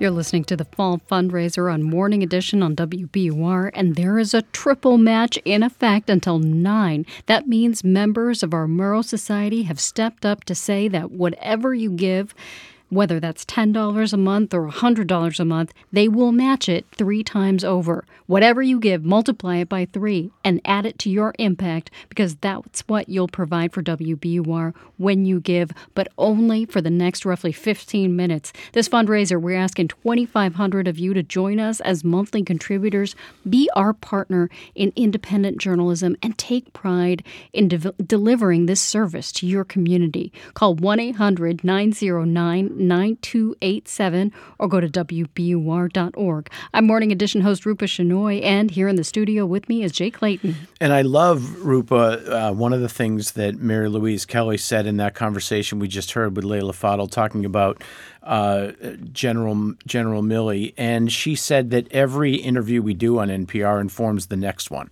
When you think about that, that's really how we foster understanding and we strengthen our community by advancing these stories so that you understand more. And that takes listener support and increasingly monthly support, because that is the key, that is the path to a secure future for WBUR, a secure financial future. So get in on this triple match. It's on the table for only about 15 minutes. And it means that if you give, say, $12 a month, it becomes $36 a month for WBUR for an entire year. If you give $50 a month, that becomes $150 a month for WBUR, again, for an entire year. This is big impact that you can have just by taking a couple of minutes right now and deciding, what can you give? What can you commit to giving WBUR on an ongoing automatic basis each month to help fuel this journalism? Call 1-800-909-9287 to start your monthly gift, 1-800-909-9287. Or you can start your monthly gift or even add a little bit to your monthly gift if you've already got one. You can do that at WBUR.org. This is Ira Glass of This American Life from Public Radio International. One of the things that makes public radio different is the way that it's funded. We have the most idealistic system, the fairest system, the best system in the world. That is, those of us who listen all the time, those of us who like the kinds of stories and shows and analysis and music and authors that are on this radio station every day, those of us who like that kind of thing, we all pitch in together, and that's how it stays on the air. Public radio equals public support. If you can help out, give a call.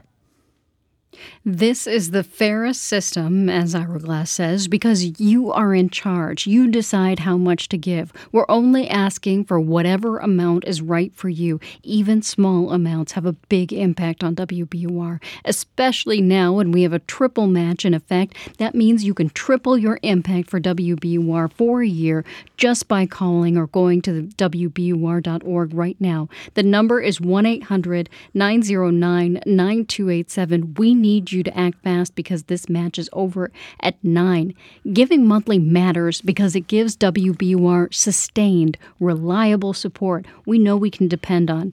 And when you give, you can be proud of what you hear every day. There's a lot to be proud of. We hold powerful people to account. We shine a light where there is none. We provide a platform to people who don't have one. So call 1-800-909-9287 or go to WBUR.org and get in on this match. Yeah, a recent investigation on the Massachusetts housing crisis, good example of the positive impact that the reporting has here at WBUR that you're being asked to support this morning so we can do more of it for you. Your monthly gift will be tripled for a year if you start that monthly gift by 9 o'clock this morning, just about 11 minutes to get in on that. And if you'd like to take away our WBUR baseball t-shirt, that's our thanks for your contribution of $12 a month, and we will turn that $12 a month into more and more journalism for you.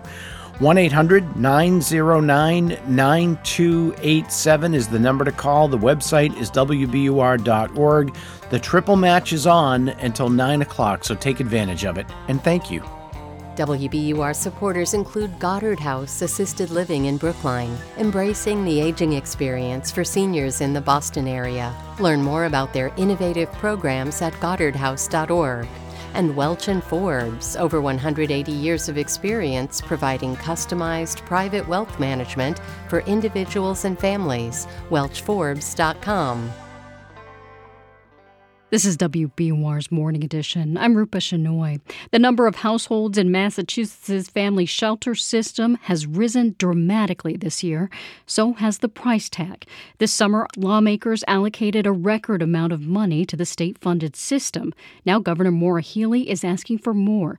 WBUR's Gabriela Emanuel joins me now to walk us through the numbers. Good morning. Hi. So let's start with the big picture. How much does Massachusetts spend on family shelters? For the past decade or so, taxpayers have spent between $100 million and $200 million a year on the program. This year, lawmakers allocated well over $300 million, which is an all-time high. And with the supplemental budget Healey's proposing, it would be more than $500 million. Now, I should be clear, this spending is required by state law. It's a unique measure known as the Right to Shelter Law, and it means that qualifying families are guaranteed shelter. The issue here is more and more families are qualifying, so costs are growing. In August alone, the state spent roughly $45 million on the shelter system. That sounds like a lot of money. Is it a big part of the state budget? Well, the total state budget is around $55 billion, so shelters are just a fraction of that. For reference, a big part of the state spending, about $22 billion, goes towards Mass Health, which is the state health insurance program for folks below a certain income level and people with disabilities. Right now, the state is able to fund the shelter system. Here is Doug Howgate of the Massachusetts Taxpayers Foundation, which is a business-backed organization. I think the state continues to be in a relatively strong fiscal condition. And so the challenge right now isn't that, because we're going to pay for this for another month, we're not going to continue to implement Program X, or we're going to take money from the rainy day fund, or we're going to raise people's taxes. That's not where we're at here. If costs continue to grow, Howgate and others think the state should be getting help from the federal government. That's because about half the people in the family shelter system are new arrivals here, and that is obviously a national immigration issue. Okay, let's focus on that. Is new immigration what's driving the increase in our shelter system? So the number of families in shelters has more than doubled this year to well over 20,000 parents and children. That's a record, and in large part, it is because of new migrants. But remember, they have all met the pretty strict eligibility requirements of shelter. Another big issue driving up the cost is the length of stay in shelter. Kelly Turley of the Massachusetts Coalition for the Homeless noticed this in the state's most recent report on the shelter program, which is from last year. The average number of days at that point was 429 days, but the maximum number of days was 3,097. And I remember just like seeing that and just like wanting to cry, because that is like 8.5 years. Some experts expect the average length of stay to increase if new arrivals don't get work permits from the federal government. And of course, Massachusetts has a long-time housing crunch, so that definitely contributes. As the shelter population grows, do we see economies of scale? In other words, does it get cheaper per household? This is key, and unfortunately, the answer is no. The cost per family has grown as the system expands. That's because the state has run out of shelter units and shelter providers. So it took a few weeks, but the state actually gave us numbers on this. So here's what we know. On average, the traditional shelter unit costs $165 per family per night. But when the state places families in overflow hotels and motels, that number grows a bit to $185. But the number really balloons if families are placed in unstaffed hotel and motel sites. There, the cost is $330 per night per family on average. And that is more than $9,000 per family for a month. And remember, these are not five-star hotels. I've been to plenty of them, and they are generally motels in somewhat hard-to-get-to spots. And right now, we have about 1,000 households in these unstaffed hotels and motels. And is all of the money we're paying for that for housing? Much of it is, but some goes toward food and basic supplies like diapers. Also, some money in the shelter system goes toward services. Think caseworkers, transportation, translation.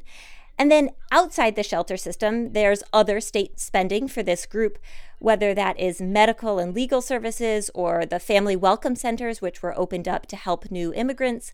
Plus, of course, there is spending to help schools enroll unhoused students, and there's spending at the city and the town level.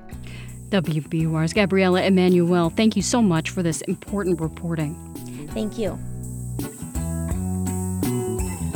We're funded by you, our listeners, and by Solar Gardens, supporting local clean energy and accessing the benefits of solar power through off-site solar fields. Learn more at solargardensma.com. I'm Lisa Mullins. Local news is more relevant than ever before. Whether we're covering climate change or income inequality or health care, these issues affect us right where we live. WBUR's local journalism needs a strong future, but that's far from certain. Giving monthly is the key to keeping WBUR strong. Help get us to our fall fundraising goal of 2,500 new monthly contributors. Start your monthly gift at WBUR.org. You're listening to Morning Edition on WBUR, and you're with our fall fundraiser. We have a triple match on the table, but only until 9, so you only have 5 minutes. We need you to act fast. Some generous listeners gave WBUR their money to triple match your monthly contribution. That means you triple your monthly support to give WBUR the resources we need to keep bringing you Morning Edition. With the triple match, your $10 a month contribution makes it worth $30 a month for WBUR for a year. Give $15 a month and the triple match will turn it into $45 a month. Give $100 a month and it becomes $300 a month for WBUR. Get in on it at WBUR.org. That's WBUR.org. You can also get in on the match when you call 1-800-909-9287. I'm Morning Edition host Rupa Shenoy here with Jay Clayton. And you know, if you're new to Boston, perhaps new to WBUR, welcome. Thank you for finding us and for joining us this morning.